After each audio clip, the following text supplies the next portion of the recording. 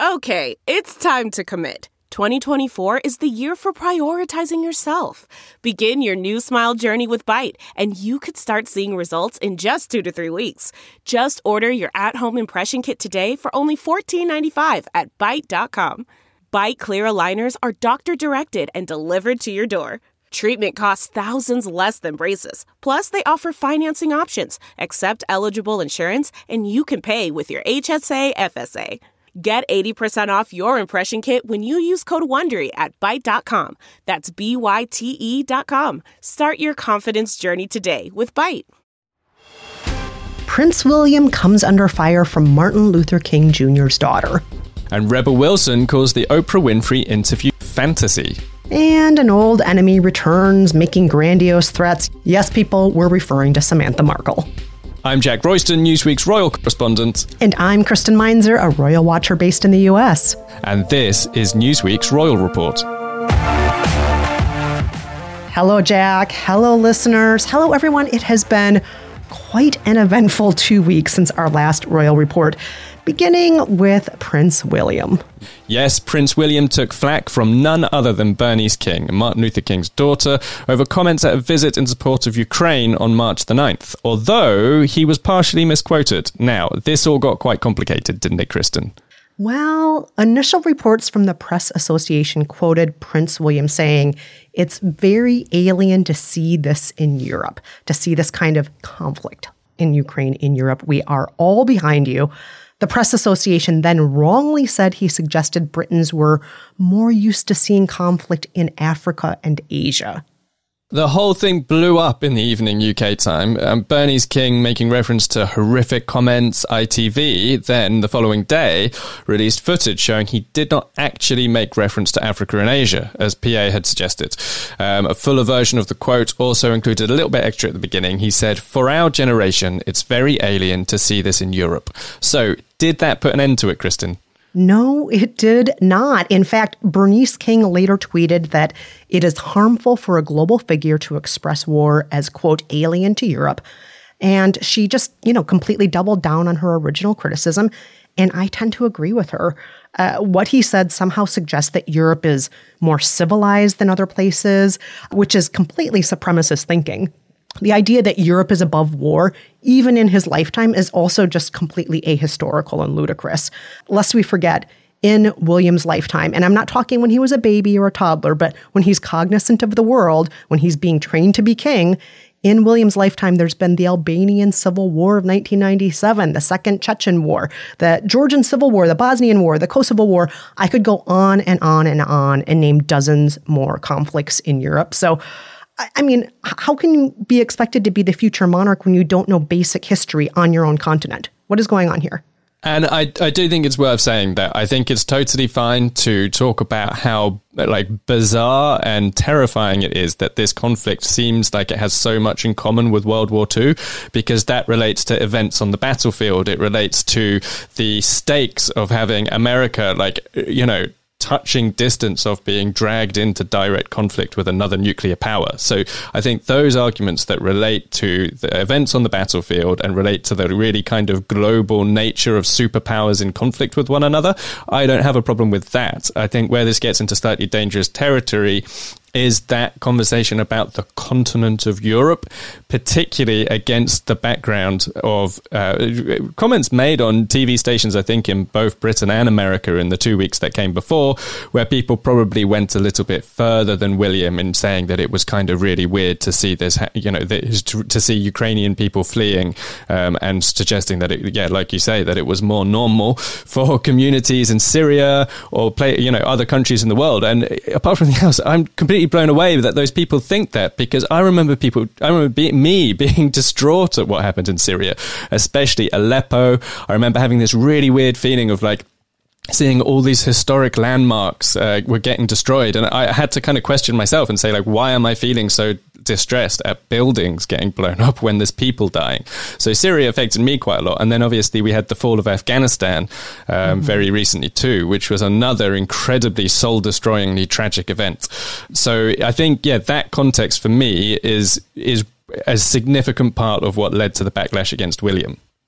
Yeah. And I just am curious, is he going to pedal back on what he said? Is he going to apologize? The royal family, they never complain, never explain, supposedly, except when they quietly do it. But it's just one more misstep when we just had the 1-year anniversary also, that Oprah interview where Meghan and Harry made clear that there is some racism in the royal family, something that's obvious on the historic record. I mean, we know, historically speaking, what the royal family has done as an institution. There's a lot of racism in there, slavery and so on, colonization and so on, which we've talked about on the show before. But William's timing this time around, it's not particularly good when we're thinking so much about what was said in that Oprah interview a year ago. So what do you think William could do here, Kristen? Because I think that's always got to be the take home for me is he said what he said. What does he do now? Well, what I wish he would say is, you know what? I completely expressed my thoughts in a way that was understandably offensive to a lot of people, and I apologize. What I should have said and what in my heart I meant was exactly what you were saying, Jack, about this hits close to home. This is reminiscent of World War II. This feels like, certain countries that are our allies are on the verge of being dragged into something that is very personal at this point. I mean, there's a lot of things he could say. He could just, seriously, if you're listening right now, Prince William, just play back what Jack said a minute ago and then just jot that down and then say that in a speech. Just say that. I mean, you say if, I mean, obviously Prince William's listening, right? Yes.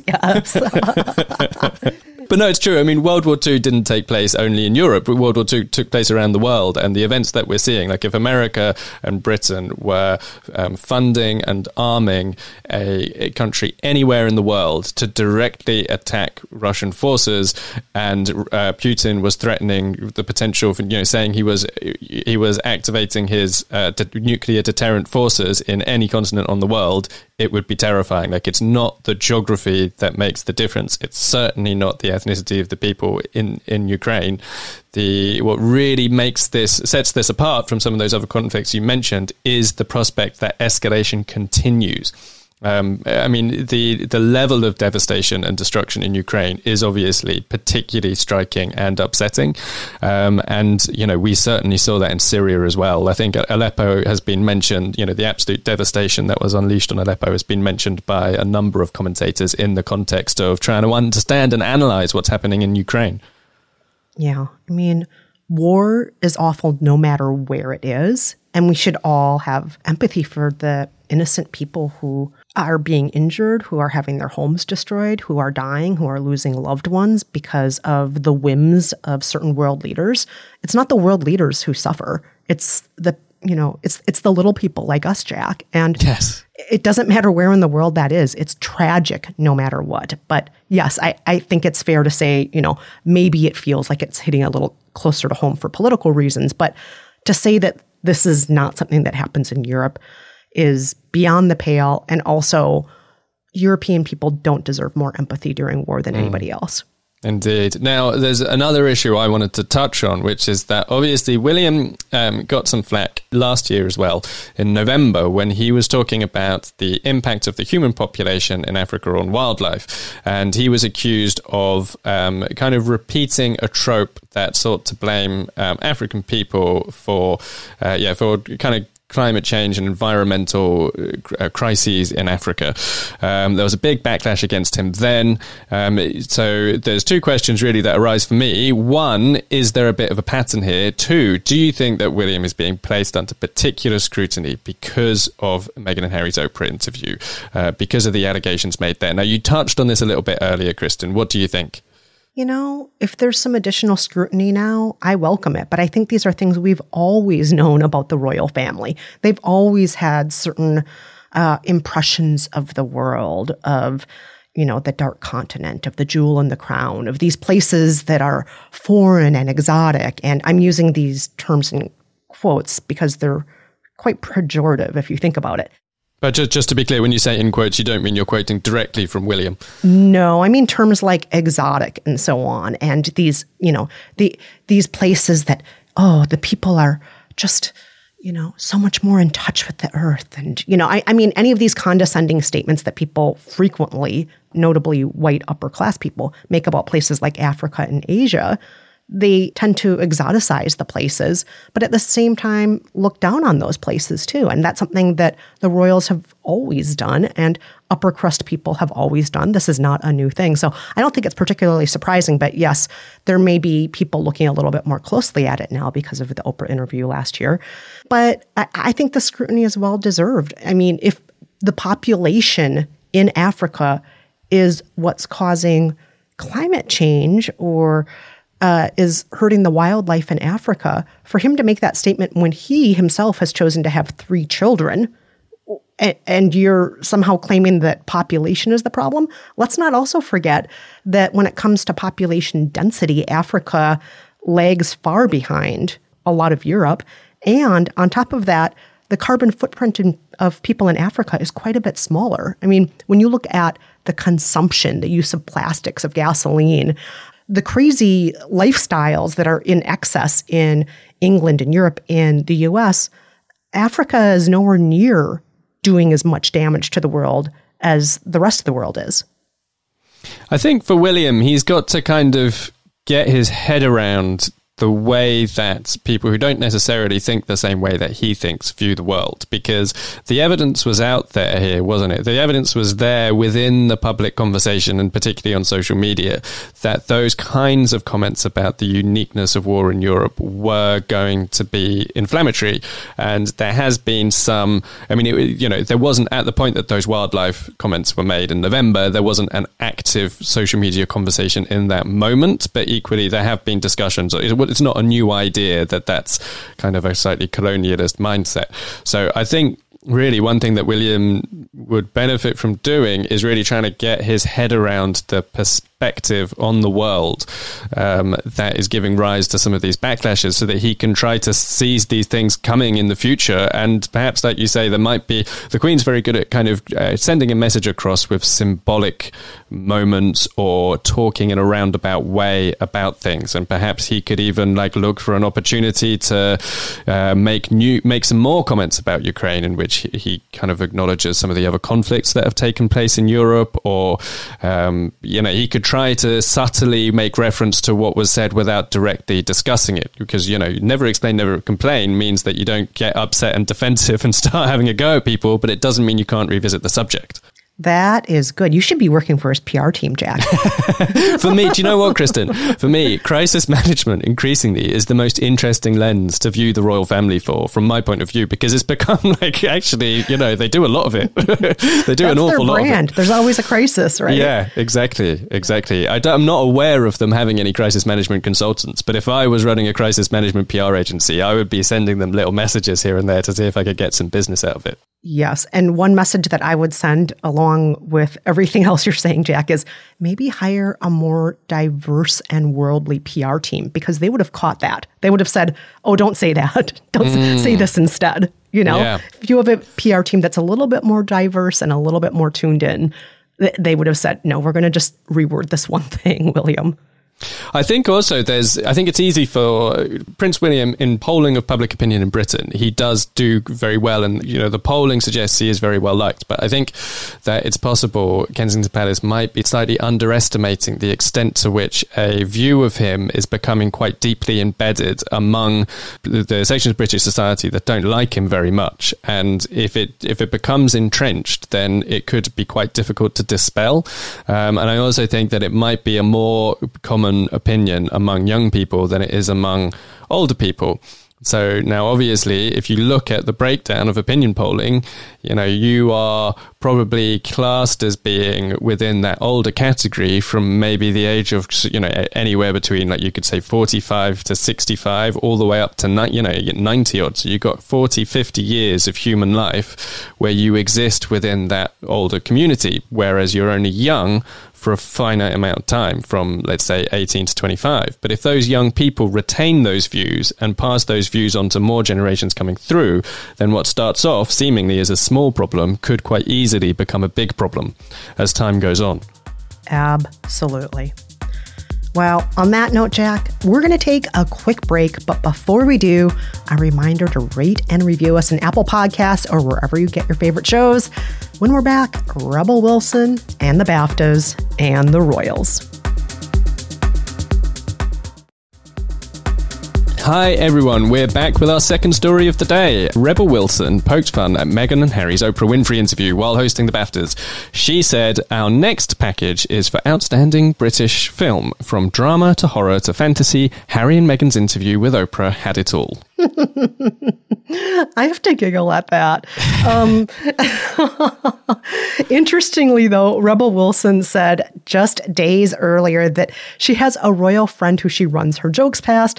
So who knows? Maybe that means Harry and Meghan signed off on the idea of their interview with Oprah being a fantasy. I do agree with her. It was full of drama and horror, though. There absolutely were horrific parts of that story. So I can't fault her for that. It is, in my opinion, kind of funny. What do you think, Jack? I think it's a funny joke, and you would hope Harry and Meghan would take it in that spirit. But what's quite interesting, though, is, and obviously we don't know even whether Rebel Wilson ran that specific joke past anybody, but she has previously said that one of her other jokes back in 2020 was run by Prince William and Kate's private secretary, sorry. We should point out, by the way, that this is not Rebel Wilson's first time poking fun at the royals at the BAFTAs. In 2020, she also made some, jabs at Andrew and Harry as well as Prince Philip. And that time around, it was a little cringy in the best possible way, in my opinion, because the cameras after her jokes would cut away to Kate and William smiling uncomfortably in the audience. And I just loved watching them squirm. Am I terrible and sadistic for thinking that was funny? I think it's part of the point of doing it. But obviously, William and Kate didn't turn up this year, so nobody got the chance to do that. They said that they had diary commitments and couldn't make it, so William gave a kind of speech over video instead. But yeah, I mean, if you're a member of the royal family, they take a lot of flack anyway, so you would hope that they could just take all this stuff on the chin and treat it, in good humor. I think there's nothing that somebody like Rebel Wilson is going to say on stage that hasn't been said 1,000 times in 1,000 more vitriolic ways by various commentators, whether it's in the media or whether it's people on social media, whatever it is. It's only going to be a more gentle echo of debates that are already being had elsewhere. So I think they should all just laugh it off. I mean, who cares, honestly? It's a bit of fun. Yeah, and Rebel Wilson, I mean, she's kind of no holds barred. She's willing to make silly and crude jokes about anybody, all the celebrities, and notably about herself. In the 2020 BAFTAs award speech that she gave where she was poking fun at the royals, she also went on to poke fun at her own vagina. I mean, she's not afraid to make fun of everybody, including herself. So I think that any comic who can do that, not just punch up at the rich, famous, and beautiful people, but, make jokes at herself, I find that really endearing, actually.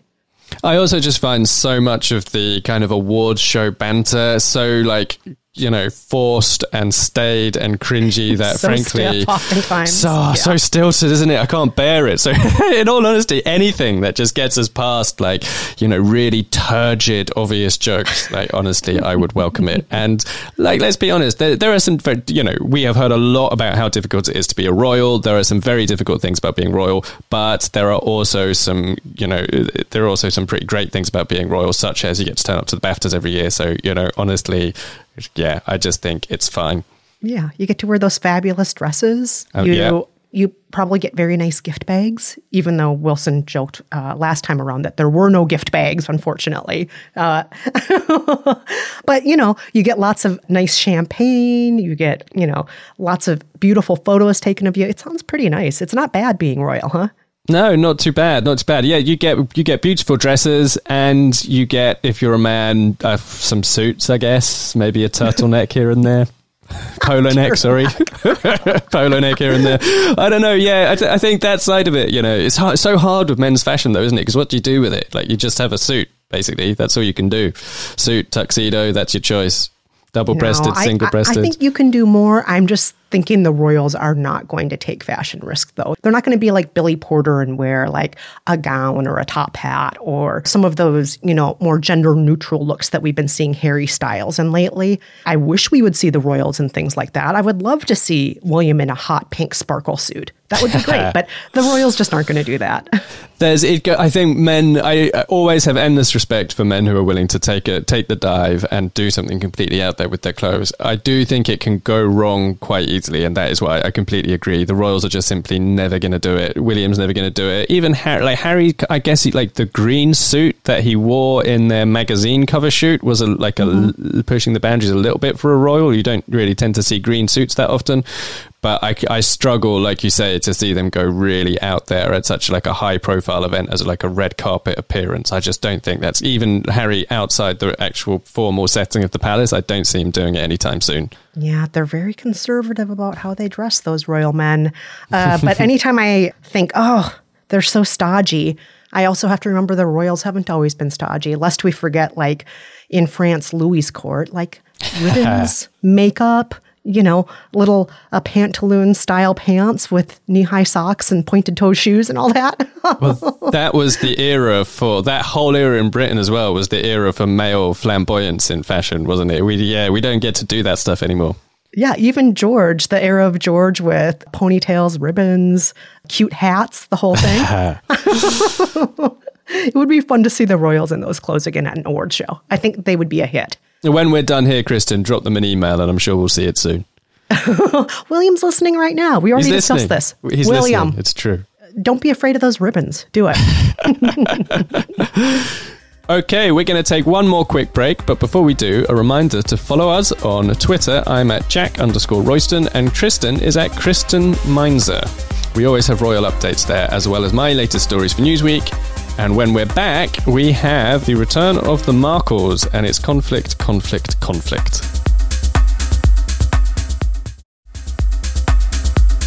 Hello, everybody. We are back with our final story of the day. And, oh boy, Meghan Markle's family. I'm rolling my eyes. I'm trying not to yell right now. It's all just so distasteful. Meghan Markle's family, they're causing problems for the Duchess yet again. It's like their number one hobby, Jack. It almost feels like 2018 is like making a comeback because it's not really been at this fever pitch since then, I don't think. But yeah, I mean, the escalation we've seen is that Samantha Markle's suing Meghan for libel, basically. And Thomas Markle's also launched his own YouTube channel. And particularly on that channel, he said that he is willing to testify against Meghan in Samantha's case, assuming that it gets off the ground. So, Kristen, what's this lawsuit all about? Well, the most obvious thing it's about is jealousy, desperation for attention, and extortion. Sorry, that's 3 things. But legally speaking, Samantha is accusing Meghan of lying to the press about her and thus hurting the sales of her autobiography, preventing her from getting jobs, and causing emotional distress. Among the so-called lies are Meghan's assertion to Oprah that Samantha changed her last name back to Markle only after Meghan started dating Prince Harry. Also, that Meghan's talking points to the authors of Finding Freedom included assertions that Samantha lost custody of all 3 of her children by different fathers, which Samantha is now denying. So Thomas Markle seems to have taken Samantha Markle's side, and he has said that he would be more than happy to give a deposition, presumably to give live evidence in court, one might imagine. And he added that he's been trying to see Meghan and Harry face-to-face in court for a long time, for 4 years, I think he said. So obviously, Meghan and Thomas were estranged in May 2018. Thomas was supposed to go to the wedding. He was then caught staging pictures of the paparazzi. He pulled out. He suffered a heart attack and was admitted to hospital. And they have never really spoken again since the fallout from that incident. So I think that's the reference to 4 years. So what you have here is him saying basically that is him acknowledging that the only way he's ever going to see Meghan again is if he meets her face to face in a court of law. Obviously, tell him, Kristen, that he's not actually, even if he testifies, she probably won't actually be there. So he's probably not going to get to see her face to face anyway. Don't let him know that, though. No. And I mean, she is not going to be involving herself heavily in this case. She's not going to be seeing him face to face. And her attorney, Michael Crump, has been outright dismissive of the whole thing. In a statement released to Newsweek, he said, "This baseless and absurd lawsuit is just a continuation of a pattern of disturbing behavior. We will give it the minimum attention necessary, which is all it deserves." Burn. So it's interesting I am endlessly fascinated by whether Samantha is going to succeed in causing Meghan any kind of reputational injury here. Now, my understanding from lawyers I've spoken to is that Samantha will be classed as a public figure under US law because obviously she's done loads of TV, she has her memoir. So that means that she will have to prove that Meghan not only spoke an untruth, but told a knowing lie under US libel laws. It's a much higher bar in America than it is in Britain. In Britain, Samantha would only have to prove that the statements were untrue. But reading through the court filings, the way they've put their case is that Meghan knew that they were untrue, which is a much harder thing to prove. However, I think from Meghan's point of view, she's not even going to want to get dragged into any kind of trial at all here. And I wonder whether the strategy, particularly after Thomas basically urged Meghan through his YouTube channel to settle the case. So I wonder if this is one of those situations where the strategy here might be from Samantha to try to put Meghan in a position where she has to settle to stop disclosure of private emails and text messages and all that kind of stuff that we saw in the Mail on Sunday lawsuit. I just find this whole thing preposterous. The idea that Samantha is mad because she thinks Meghan has been lying about her to the press, when in fact Samantha has slandered Meghan repeatedly on TV shows, in print. You know, one of my thoughts about all this is, let's say, service happens, and if Meghan does start getting dragged into this case, there's also the possibility that Meghan could try to countersue. So Samantha Markle has obviously written a memoir, which has been published. It's published in her own name. So that provides a text that Meghan's lawyers could go through with a fine-tooth comb and look for stuff that they can put pressure on Samantha over. So depending on which way Meghan goes, there's that saying that you see on social media, isn't there, when somebody chooses violence. If Meghan chooses violence, then you could even wind up where this becomes one of those cases where Meghan sues back, and then it just blows up. But that's a question of legal strategy, I think. I think if you're going to judge this based on form, you would definitely say that Meghan will win this case. There's always still that outside chance, though, that Samantha... I really struggle to see Samantha winning the case. I could almost see her getting into a position where she can make this whole experience quite unpleasant for Meghan, though. If this trial goes ahead, and if there is disclosure, I could see Meghan being basically catapulted back into the situation that she was in with her original privacy and copyright case against the Mail on Sunday, where some of her private information was getting put into the public domain. One interesting thing about Samantha's case is it is actually based on partly material that came out in the Mail on Sunday lawsuit. So specifically, an email that Meghan sent her then Communications Secretary, Jason Knauf, in which she gave him basically background briefing notes about Samantha. So this thing you mentioned about the children, that's where that came from. And yeah, so already we have a situation where Jason is effectively is referenced in Samantha Markle's case. So if she can get this case going and it doesn't get thrown out immediately, then there's the prospect of her trying to call him as a witness. There's the prospect of her trying to order the release of more emails and text messages. So I think from Meghan's point of view, her strategy is basically going to be to try to get the case thrown out at an early stage. What evidence Samantha will try to put up to demonstrate her claims, I guess we will just have to wait and see. Wow. I just got to say, Samantha, you're probably listening to our show too, along with William, in different rooms. But Samantha, sometimes I just pity you. You sound like you're really desperate for some attention here. There's good ways to get attention. You don't need to do it this way. You don't need to. Anywho, that's it for this episode of The Royal Report. Be sure to join us every other week when we visit the latest royal headlines, embark on some royal deep dives, and riff on all things royal. Until next time, I'm Kristen Meinzer. And I'm Jack Royston. Thank you so much for listening, everyone. And a curtsy to you all.